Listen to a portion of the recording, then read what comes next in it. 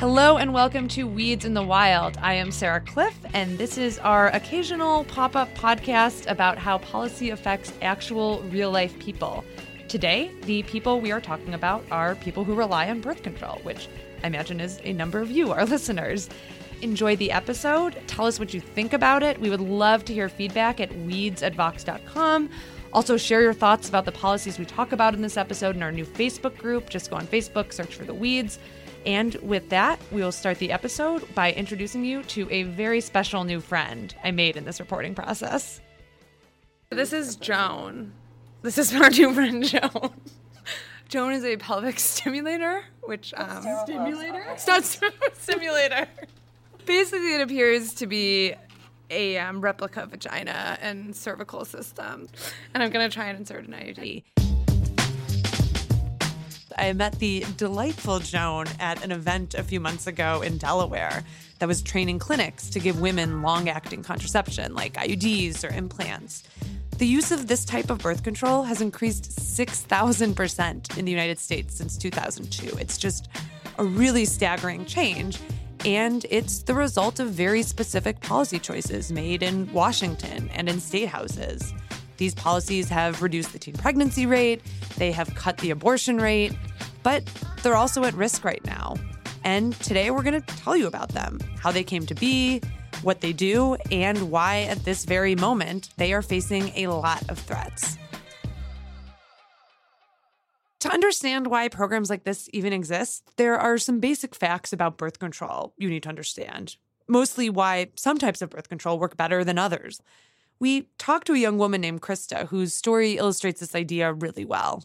Krista's mom doesn't know she's using birth control, so we said we wouldn't use her last name. I come from a really religious family. Krista is 20. She lives in Delaware, where she goes to college. And because she grew up Pentecostal, she used to wear skirts to school every day. I always had to find a way to just make them different.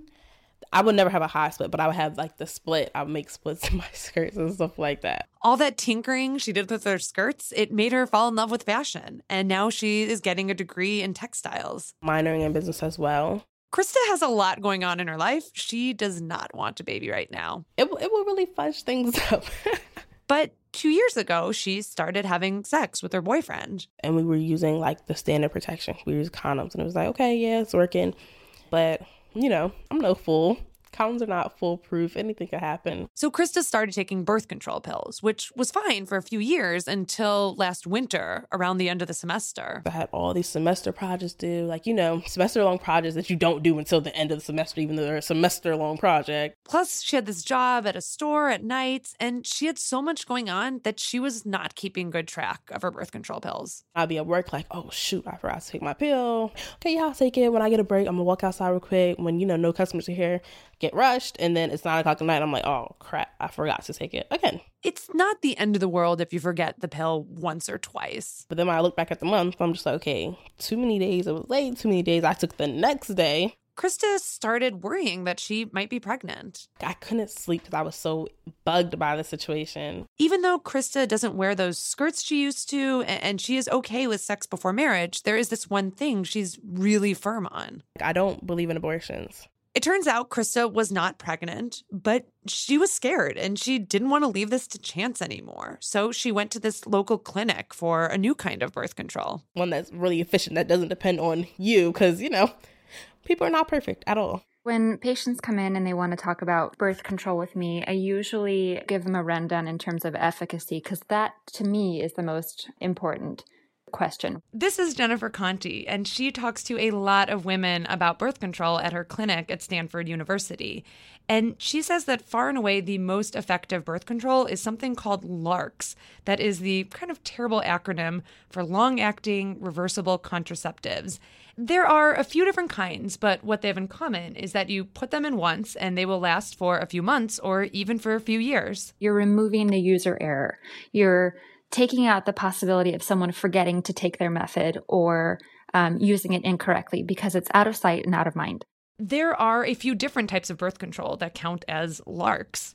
You have implants, you have intrauterine devices, those are called IUDs, and you have injections of birth control. It would be impossible to say this is the one best method for everyone. Krista decided to get an implant. It's this thing that goes in your arm, maybe like an inch or so long and really skinny, about like the width of a spaghetti noodle or so. It's like a little flexible bar, and you can actually feel it being flexible in your arm, like if you push your skin in. And then over 3 years, it slowly releases a hormone that helps to stop the ovaries from releasing an egg, which would eventually get you pregnant. I touch it just to reassure myself it's still there, just to be like, nothing crazy happens. A few years ago, Krista might not have been able to get an implant. They are really expensive, like over $500, and clinicians, they need training to put this little spaghetti noodle device into your arm.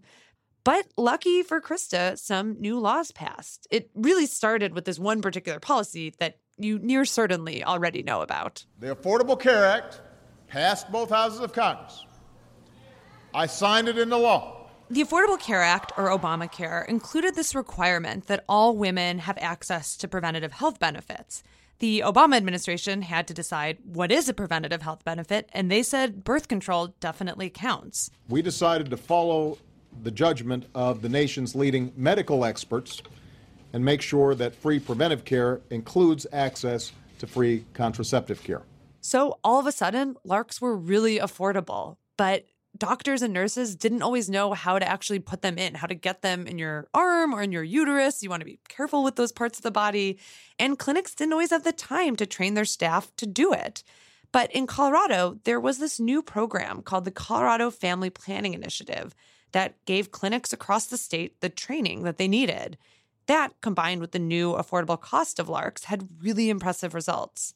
The results? A dramatic drop in teen pregnancy, down 40% since the state program started in 2009. Colorado's abortion rate also down more than 40%. That was just unprecedented, never heard of. This is Susan Buchanan. She runs a reproductive health clinic in Colorado that got trained, and she has seen a huge drop in unintended pregnancies among her patients. We've actually had to kind of rethink how we can maintain our patient numbers because a lot of them don't have to come back for 3 to 5 years. Buchanan's clinic does provide abortions, but ever since this program started, they've been doing way fewer of those.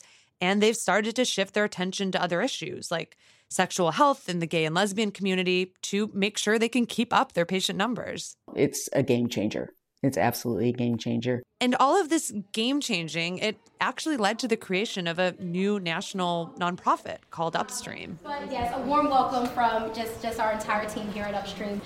My name is Venus Jones, and I am the lead trainer for our Delaware team. The people who founded Upstream, they kind of looked at what was happening in Colorado and said, this is really great. We should see if it works in another state. Their first target, the great state of Delaware. We're doing work here in Delaware and also around the country to reduce unintended pregnancy by increasing access to contraception, particularly the most effective forms, the IUDs and implants. Venus Jones is standing in front of this group of maybe 24 people who work at the Birth Center, a Delaware clinic that delivers babies and does reproductive health. It's the clinicians, the nurses, the front desk people, the whole staff is there. And we all know that unintended pregnancy has far-reaching consequences, right? They are in this kind of weird refurbished bank building for a full day of training. And after the introductory session, the doctors and nurses get pulled into a separate room. It is set up with all these tables of model uteruses and vaginas. And there are these 2 suitcase-sized mechanical vaginas in the back. This is Joan. This is our new friend, Joan. Which is how I met Joan, the robotic pelvis. Karen Antel, who was the instructor that day, was helping me get to know all the tools inserted inside her. It almost looks like a duck bill is how I think of it, like an open duck mouth. That's nice. That's inside the vagina right now. And then we also have a tenaculum, which almost looks like a pair of scissors. Like it has those little holes on the end, except it's more of like a clamp on the end. And that is holding on to the cervix. The cervix. Right. Gently. Gently insert a uterine sound to check the patency of the cervix. So I am sitting there in front of Joan with this red T-shaped IUD. Its little T arms are folded into a white tube. And I, like the clinicians, I am learning how to insert the IUD into the cervix and then the uterus and press a little button to let it go and live its happy life in a uterus. I can't get it in. What's wrong, Joan? every time I did something wrong, the simulation pelvis, it would just groan in pain. Oh, I did it. Oh. Okay, for the record, Karen is horrified at what I've just done to the cervix. It is really, really hard, and I am obviously a reporter, not a doctor. The people who are actually being trained have way more medical background than I do. But it is still a lot better for them to practice on a robot than, a patient named Joan instead. And then there's the rest of the clinic staff. In the room next door, Venus is doing this Q&A with them about implants and IUDs. There is this one woman, Jasmine Williams, who has a lot of questions. Like I've seen on the internet how some people, they said like it'll get pushed further back, like they'll have a bruise. Like how does that happen? Like what would they still... Jasmine is 23. She's a med tech. She kind of helps out the doctors who are working at this birthing center. And she is exactly the kind of staffer that Upstream wants to target with this training. She interacts with patients all the time, and if she has some mistaken information, she could pass it on to them. That's a myth, that it's like traveling around my arm and I don't know where it is and it's going to cause some kind of infection. So being able to explain that to our patients, and giving them the medically accurate information will help kind of dispel those myths, hopefully. Jasmine is incredibly talkative. She is so personable, and one of the reasons she seems to be really good at her job is she can relate really well to the young moms at the clinic. I got pregnant 2 months after I graduated high school. It was not planned.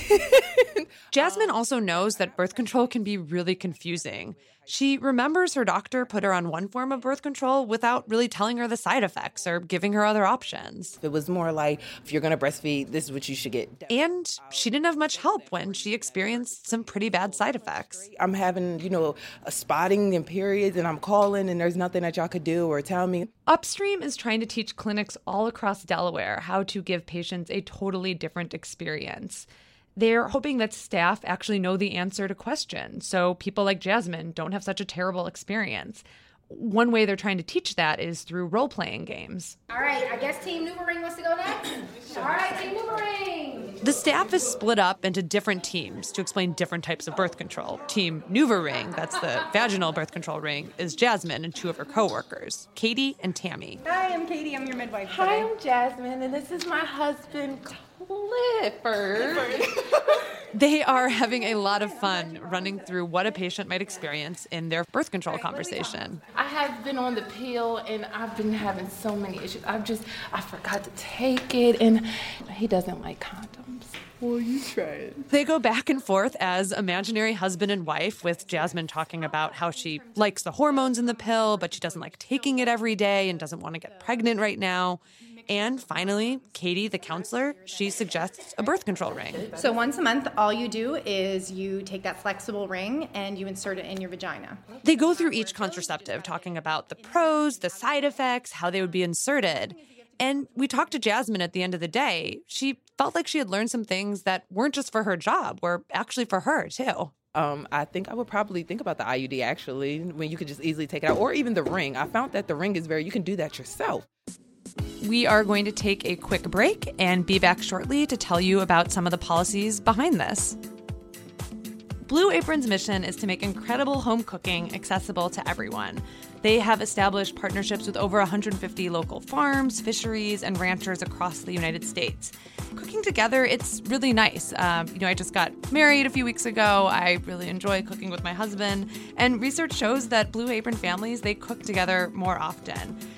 They have some great meals coming up for you guys. There is the spinach and fresh mozzarella pizza with olives, bell peppers and ricotta salata, the baby broccoli and fontina paninis with a hard-boiled egg and arugula salad. It is a really nice service to have because it's really affordable. It is way more affordable than eating out. The meals are just $10 each. They're pre-portions. You know exactly what you're getting. A lot of variety, everything from Italian to I really like their Japanese meals. So if you want to sign up, you should check out this week's menu and get your first 3 meals free with free shipping by going to blueapron.com/weeds. You will love how good it feels and how it tastes to create incredible home-cooked meals with Blue Apron, so don't wait. That's blueapron.com/weeds. Blue Apron, a better way to cook. The Delaware experiment has only been running for a year. We don't really have results yet, but given what happened in Colorado, they're expecting some big declines in teen pregnancy, big drops in abortions, and they're talking to other states right now that want to do the same kind of program. They are really thinking about the future. Tonight at 10, the future of healthcare. What's next? We don't know what's going to happen on healthcare. Funding for reproductive healthcare is a major concern. Yeah, the future of healthcare is very uncertain right now, and the work that Upstream does, it depends on a lot of federal policies that Republicans want to get rid of. I'd like to talk to you about Title X family planning. This is Nita Lowey. She's a Democratic congresswoman from New York, and she is questioning Tom Price, who is President Trump's Health and Human Services Secretary. She's asking him about this program called Title X. This is a federal program that gets about $300 million every year and sends them to clinics to help low-income women get birth control. And a lot of those Delaware clinics being trained, they rely on Title X funds to provide birth control to women who still don't have health insurance. As you know, Title X-funded healthcare providers serve more than 4 million low-income women and men every year, offering contraceptive counseling and services. Mr. Secretary, does your FY 2018 budget maintain funding for the Title X family planning program? These areas are really important because oftentimes, as you mentioned, it's an individual's only line of opportunity to gain access to the kind of care that they need. This exchange goes on for a while, but essentially Secretary Price doesn't answer the question, and Representative Lowey, she keeps pushing him on it. So is funding for Title X providers included in your budget? Well, the ongoing conversations, and I appreciate your input and look forward to having those conversations. So I'm not sure I got an answer to this question. Representative Lowey did not get an answer to her question, but we generally know how Republicans feel about Title X. They voted to defund it entirely in 2011, but President Obama vetoed that bill. Now there is a bill on President Trump's desk that would cut Planned Parenthood out of Title X. It just passed through Congress a few weeks ago. And if Title X is not in the 2018 budget, that would make it a lot harder for 4 million women to get birth control. And then there is that birth control mandate that we mentioned earlier, that Obama regulation that says all insurers have to cover 18 different types of contraceptives. Are women going to have to return to paying out of pocket for contraceptive? This is, again, one of those areas where we believe that individuals ought to have access to the kind of coverage that they want, not that the government forces them to buy. This was another really long exchange, another non-answer. We just don't know right now if the Trump administration is going to keep Obamacare's birth control mandate. Those are the threats here in Washington, but there are threats out elsewhere in the country, too. Remember that Colorado program, the one that had those great results that got national news coverage? A dramatic drop in teen pregnancy, down 40% since the state program started in 2009. Colorado's abortion rate also down. Some Republican legislators in Colorado want to make sure that that program loses its funding this year. We have an obligation to not intentionally stop life from existing, even if it's just in the first few days of existence. This is Colorado State Senator Kevin Lundberg, who we interviewed a few months ago. He's on the committee that controls the state budget, and he really wants to end the state's program that funds IUDs and implants. He says that you can't be sure IUDs aren't causing abortions. If you choose an abortifacient, at the bare minimum, it should not be at the expense of the Colorado taxpayer. There's a word he uses there that you might not hear a lot, abortifacient. It often is used by people who oppose abortion to talk about different things that would cause a pregnancy to terminate. Jennifer Conti, the clinic professor, helped us understand a little bit more about what he meant. It has to do with the science of how IUDs work. For example, there is the hormonal IUD. It makes like a plug. It plugs the cervix up so that the sperm can't get in as well and meet the egg. There is also the copper IUD. Something with the copper in the IUD makes it so the sperm can't swim as well? In both cases, all the research we have say it's very probable that the sperm is not reaching the egg or fertilizing it. That's a good way to say it. It is very probably how this works. But very probable just isn't good enough for Senator Lundberg. He is an adamant abortion opponent, and he is worried there is still a chance that a sperm could get to the egg. In that case, the IUD could possibly be keeping the fertilized egg from implanting in the uterus and growing. I haven't seen the evidence to the contrary yet, If somebody can send me a study that gives me 100% assurity, then I'm very happy to change my mind. The problem with anything in medicine is that you can't say 100% because that's just how science is, right? You think a certain thing, you believe a certain way until you're proven wrong through new studies. So there is basically no way to give Senator Lundberg the reassurance that he wants. Now, legally, preventing a fertilized egg from planting itself in the uterus is not an abortion, but that is where Senator Lundberg draws the line personally, and he plans to try and end the Colorado program this year. I know I have a lot more opportunity to have some effect being on this Joint Budget Committee. He wants to shift the funding elsewhere. I think of a group here in Colorado called Life Choices, and they provide education training in a lot of schools to teens. It largely revolves around the concept of abstinence.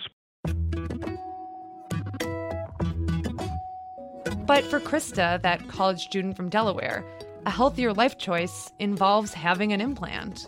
She knows what the other options look like. So my mom got married at 17 years old, never used birth control one time in her life.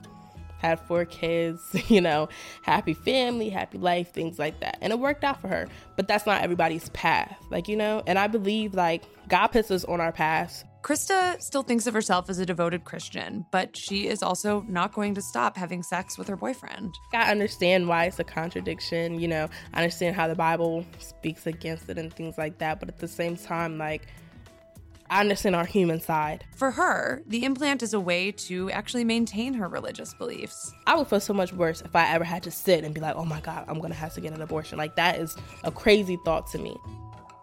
There are a lot of young women across the country like Krista who are in high school or college or recent graduates who have plans that just don't involve babies right now. If the program in Delaware or Colorado or other ones we haven't even talked about elsewhere in the country lose funding, then it'll be a lot harder for those women to plan for their futures. We know for sure that these programs reduce teen pregnancy and they reduce abortion.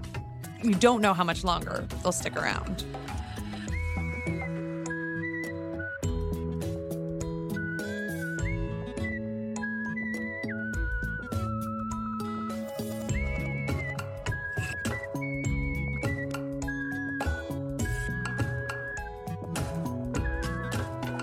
That was another episode of Weeds in the Wild. Thank you so much to our producer, Bird Pinkerton, who went on this adventure to Delaware with me, to our editor, Nishat Kurwa, our engineer, Peter Leonard. Tell us what you think. We would love, love, love to hear your feedback at weeds@vox.com. Give us a rating on iTunes if you feel so inclined, and we will see you sometime in the near future for another Weeds in the Wild.